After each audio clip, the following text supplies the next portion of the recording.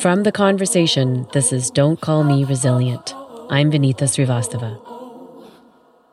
For a long time now, reporters have had unconscious biases about Indigenous peoples and other minority communities in this country. We all have unconscious bias, and we have to start identifying that and recognizing that we're replicating tropes in our news coverage that have existed for a really long time in books and movies and our history texts in this country. I don't know if you know this about me, but I used to teach journalism. And I used to start off my first year class by asking my students to write out their reasons for wanting to be journalists. Many of them spoke about needing to call out powerful institutions. But journalism itself is one of those powerful institutions, and it has failed time and again to address criticisms around who gets to tell the news and whose perspectives get left out. I mean, look at how Indigenous peoples and issues get covered in this country. Part of the reason so many Canadians are not familiar with the history of Indian residential schools, for example, is because Canadian media failed to tell that story. We fail to address the issues. And that has meant that urgent Indigenous issues have been ignored or sensationalized. Journalism schools have only recently begun teaching their students how to think critically while covering stories like these. And our guest today has been working on correcting these issues, both in the newsroom and in the classroom. Duncan McHugh is an award-winning Anishinaabe journalist.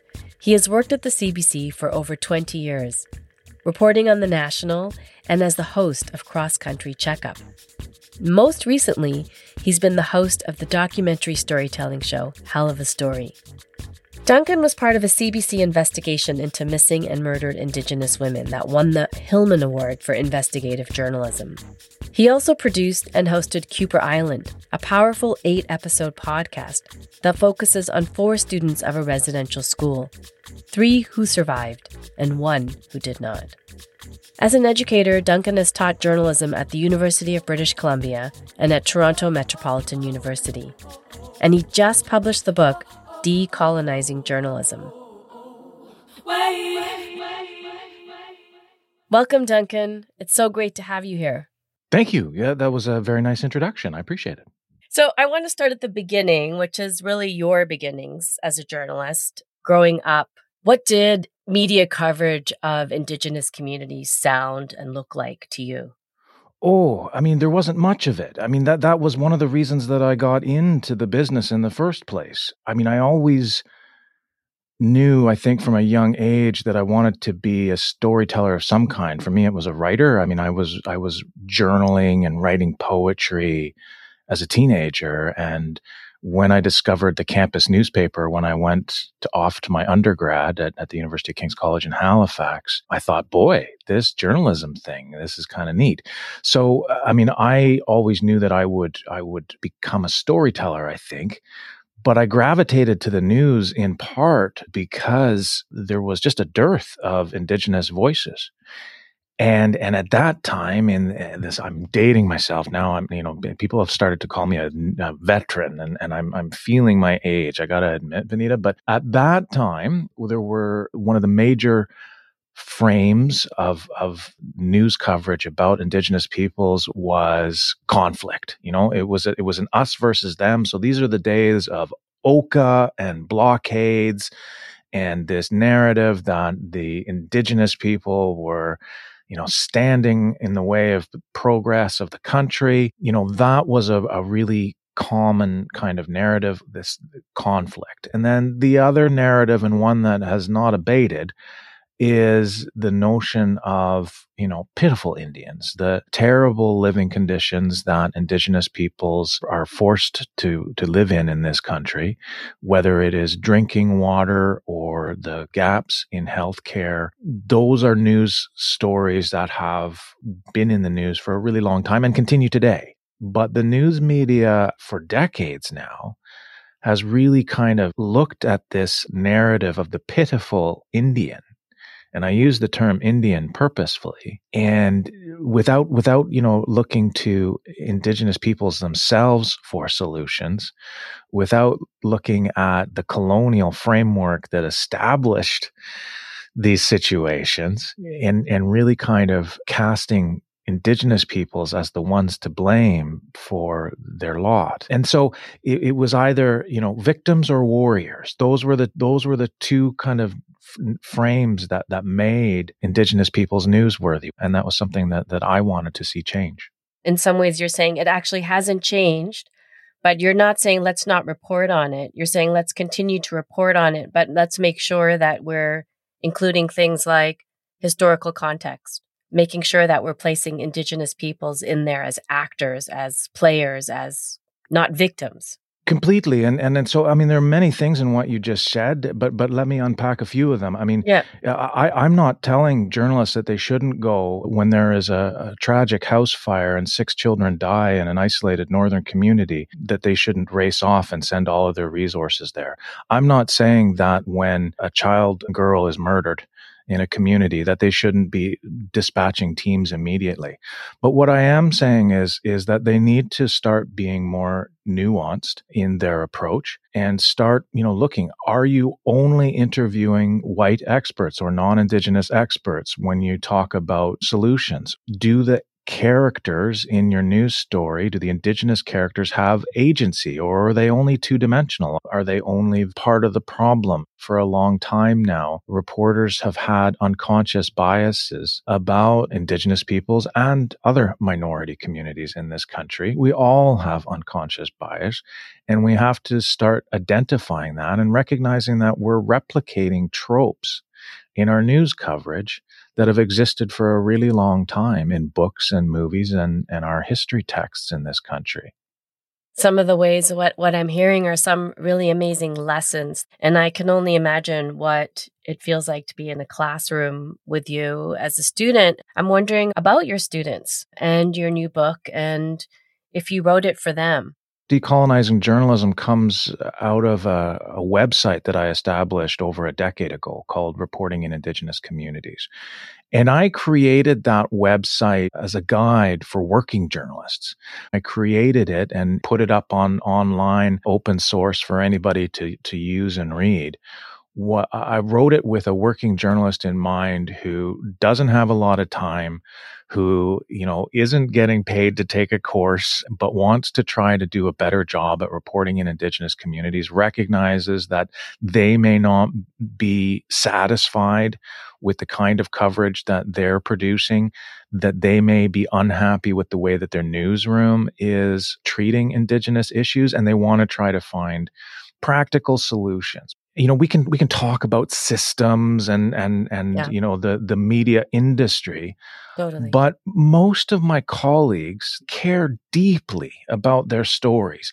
They're under pressure, they're under-resourced, they have deadlines, but they care deeply about their stories and they'll do anything to make their stories better. That's been my experience with most journalists. We just haven't equipped them with the kind of training that they need to understand Indigenous communities and other minority communities that they might be unfamiliar with. And so that was the goal behind my online guide over a decade ago.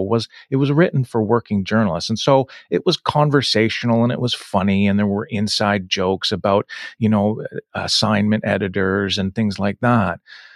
But as it turned out, the biggest uptake for the online guide was journalism classrooms. I found that journalism profs were hungry for any kind of diverse content because there was so little being written from that perspective. And in particular, there was so little being written about the challenges of reporting in Indigenous communities.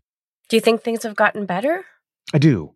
I mean, here's where, I've been at this long enough that I remember the bleak and dark days when the few number of Indigenous reporters that there were in this country had to fight long and hard just to get our stories pitches on the air. That's not just my opinion. That has been well documented by organizations such as Journalism for Human Rights in the past decade to be less than 1% at times of the news coverage in places in provinces like Ontario. So the underreporting has long been an issue, and we're finally starting to see data that shows that news organizations are getting the message, that audiences want more news about Indigenous people, both Indigenous audiences and non-Indigenous audiences. We now have analytics which show how much time down to the second people spend listening to our podcasts or reading our online articles. And 10 or 15 years ago, it was up to some non-Indigenous white producer in Toronto to make a decision about whether or not he often cared about this news story and whether it should make the news. Now we can make the case. This is an important story that is going to win us audiences. I spoke earlier about tropes, the culture of news and what makes something newsworthy. That's hardwired into the DNA of a lot of journalists and a lot of newsrooms. And that's been a slower change. Unfortunately, I can point to numerous examples in the past month of newsrooms where, the headline is not as thought through as carefully as it should be. I'm still seeing coverage which, what I might call trauma porn rather than trauma informed. I still see journalists who are acting as story takers rather than storytellers. You said so much there. I want to unpack a little bit. You mentioned trauma porn, but you also talked about story takers versus a storyteller. Tell me a little bit more about that. What do you mean by a storyteller versus a story taker? One of the most important things that journalists in Canada need to understand is that when they embark on a news story about Indigenous people, that they are the latest in a long line of visitors to Indigenous communities who have come in and said, I want something from you.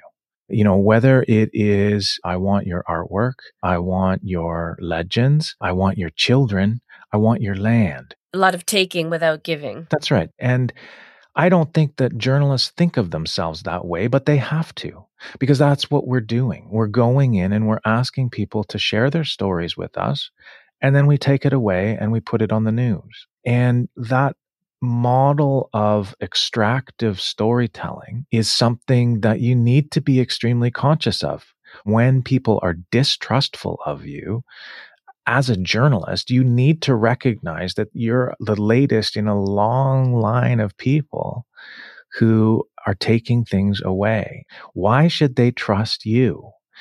And that's what every journalist needs to be aware of going in, is that that's one of the reasons that you're going to have a challenge right out of the gate when you're operating in Indigenous communities. That trust has been broken. And we need to do a better job at building trust if we're not going to be story takers. Do you think that that's one of the reasons non-Indigenous journalists may hesitate to cover Indigenous stories, is the amount of time or relationship building? I can't speak for non-Indigenous journalists. Yeah.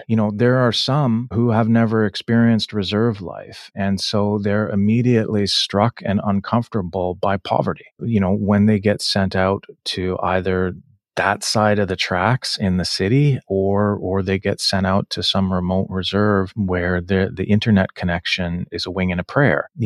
So some people feel uncomfortable. I have lots of students who question whether they have a right to be telling these stories. There are non-Indigenous students who have heard the debate over appropriation, and so they have a hesitancy to be asking whether they should be telling the stories at all. I've met journalists who try really hard, but people don't phone them back. And when the news van rolls up on the reserve, it's crickets all of a sudden. There are many different reasons.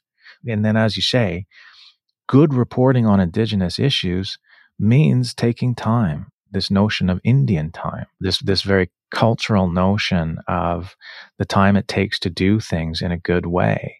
Well, that's not newsroom time. Real like fast pace. Like you got the Absolutely. deadlines are coming And I got to say, it's not just non-Indigenous journalists who face that problem. It's Indigenous journalists as well. I've got the same deadlines that everybody else does, of and I course. got to get something on the air tonight. And so I come up against that as well.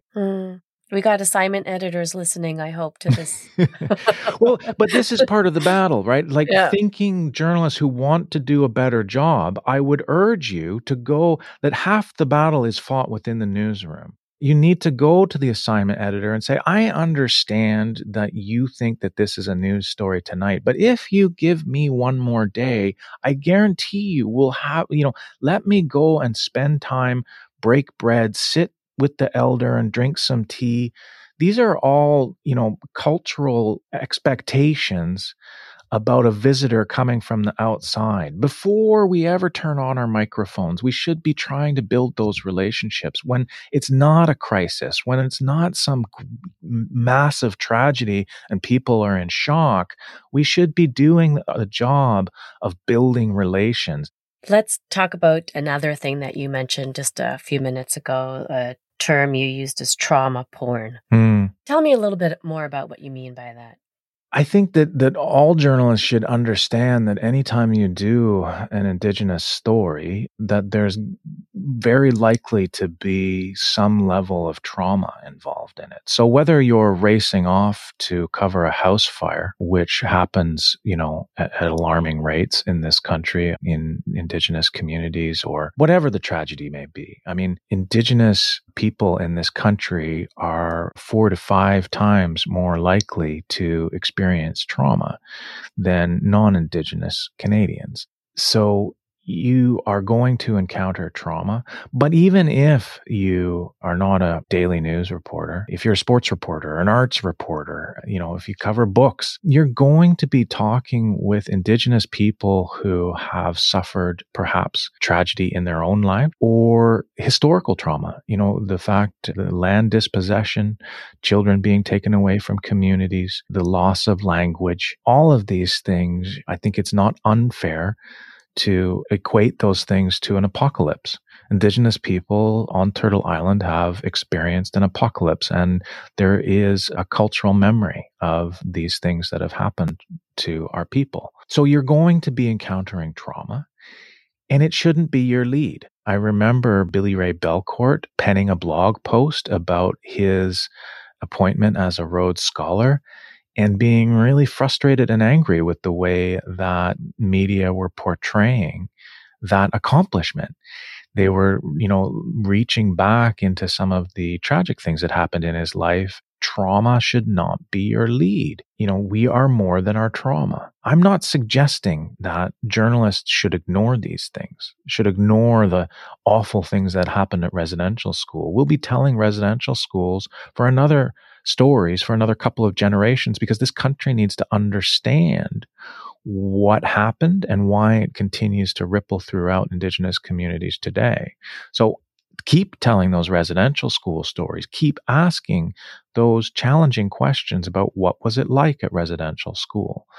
But be aware that the survivors are more than their trauma. They have passions and love and joy, and you should be sharing that as much as you should be sharing the awful and difficult things.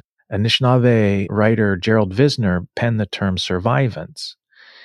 And I think that that's, resilience when it comes to the name of this podcast. Don't call me resilient. I understand that people get tired of being called resilient.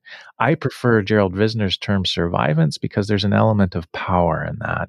And I think that journalists need to look for that hope and optimism and survivance because it has been my experience that any Indigenous person who's lived through trauma and is ready to talk about it has an element of survivance to them. Oh, that's beautiful. You were talking a little bit about how to approach stories, and I was very inspired by your recent podcast, Cooper Island. Miigwech. And as I mentioned at the beginning, it's a podcast about 4 children from a residential school, 3 who survived and 1 who did not. And I was particularly inspired by how you addressed your audience and who you centered as an audience. Hmm. You spoke directly to your Indigenous audience. Could you speak a little bit about that choice as a journalist operating in Canada, that we're often taught in journalism who we center as our audience? In your podcast, you really make an effort, I think, to decenter that and recenter an Indigenous audience. Thank you, Vanita, and I appreciate that. It was a deliberate choice. And when I was talking with my producers, Jody Martinson and Martha Troyan, I recounted a story to them about long ago when I first started teaching at Capilano University in British Columbia. An old mentor of mine, Jeff Baer, asked me a question, a very pointed question. He said, "Who are you speaking to when you are doing stories on the National?" This is a long time ago. This was 15, 20 years ago. But my knee-jerk reaction at the time was that I was speaking to a non-Indigenous audience in my news stories, because I have to explain the history of the Indian Act in a way that I wouldn't do with an Indigenous audience. But then I came home and thought about it, and I said, that's not right. Like, I'm not only speaking to non-Indigenous audiences, because I am well aware that there are Indigenous people watching the CBC right across this country and listening to the CBC. And I'm constantly doing what I would call like an Indian head nod to my Indigenous audiences. Like, I'm like, yeah, I hear you. I see you, right? Like you walking down the street and you see another Indigenous person, you go, yo, how's it going? And I'm always doing that in my pieces. And so I realized that I was speaking to both.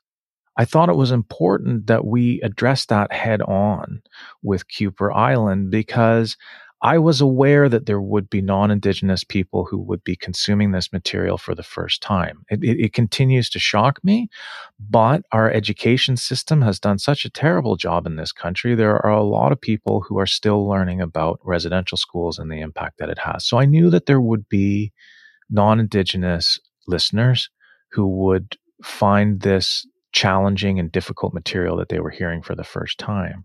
But I also knew that we were crafting a story that Indigenous people would be interested in listening to as well, because so many of our families have suffered in silence.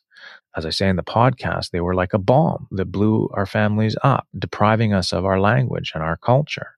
But they may not know the specifics. They may not know the details. And I knew that there would be Indigenous listeners for whom this was difficult listening material for that reason.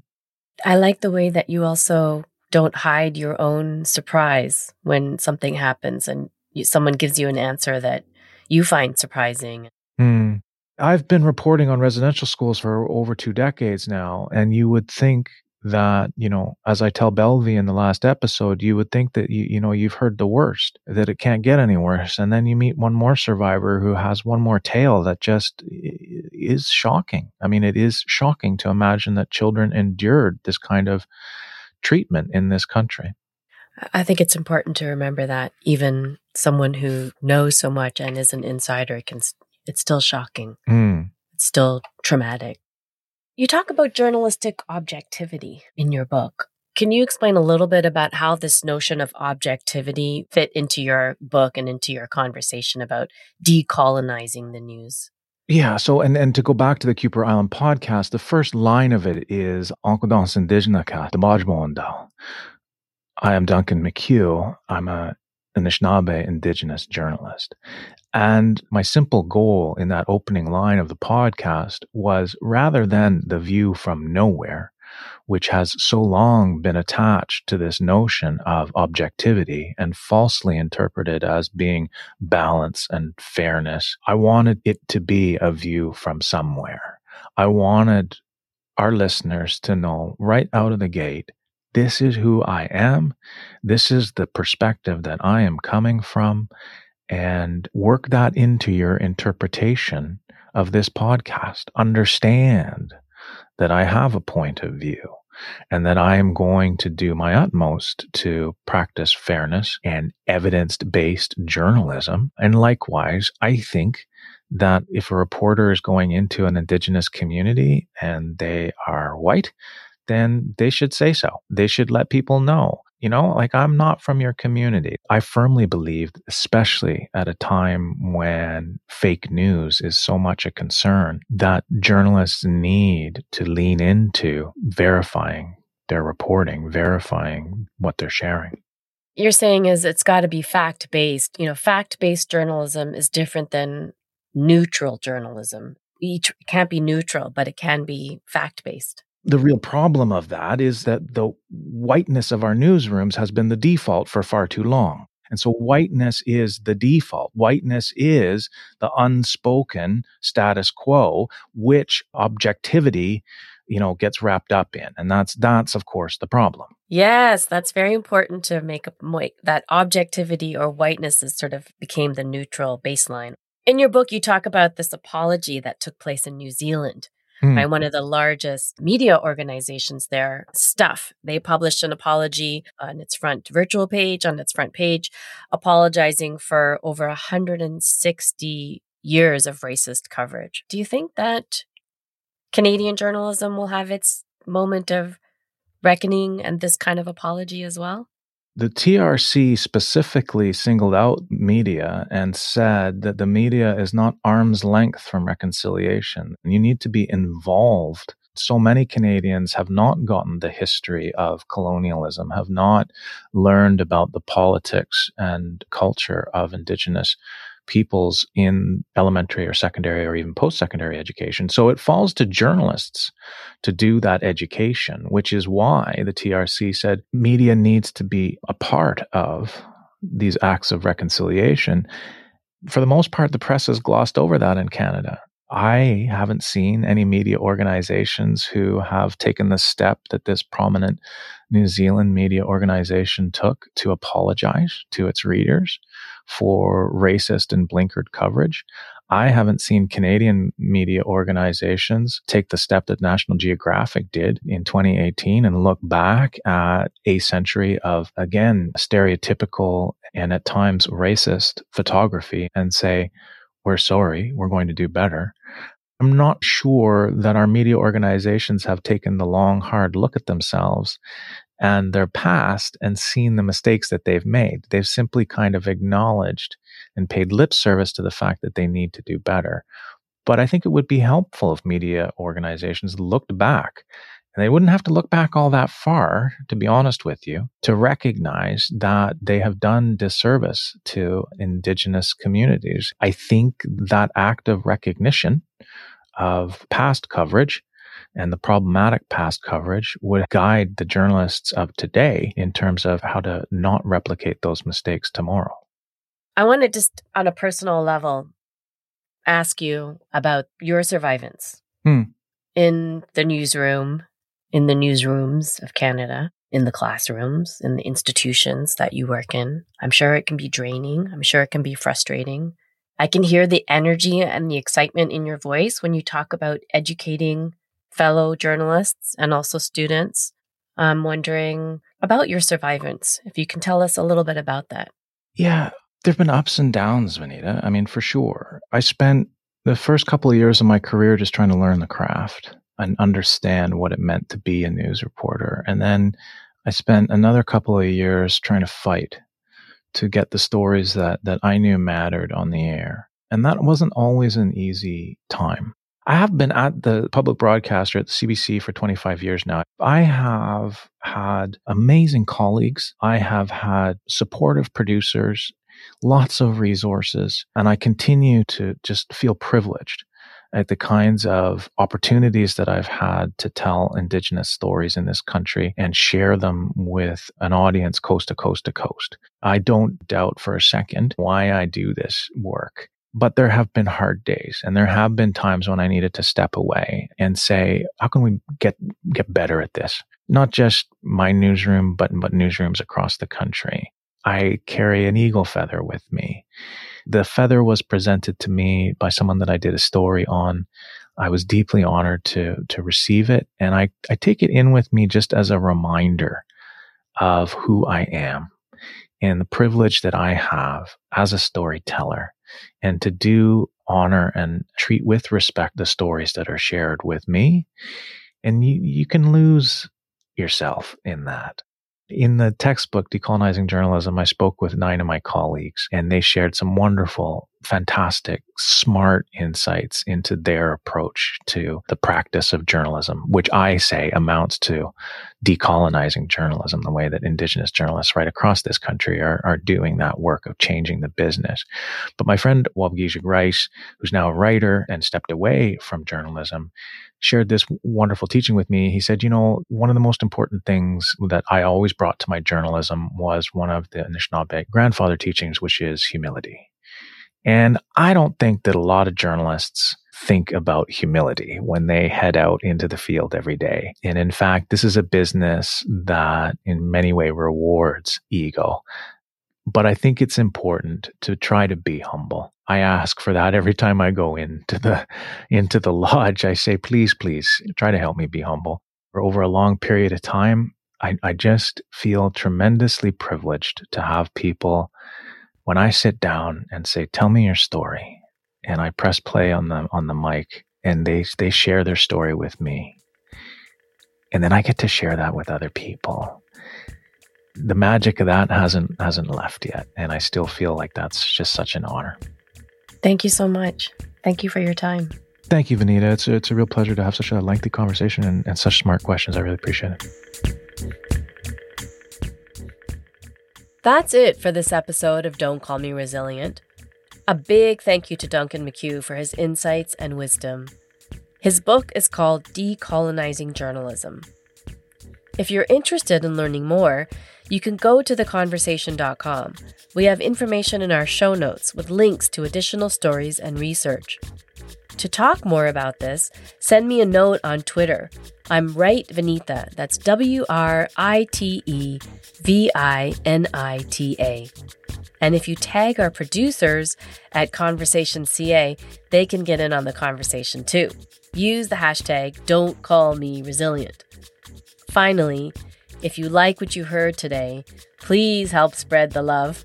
Tell a friend about us or leave a review on whatever podcast app you're using.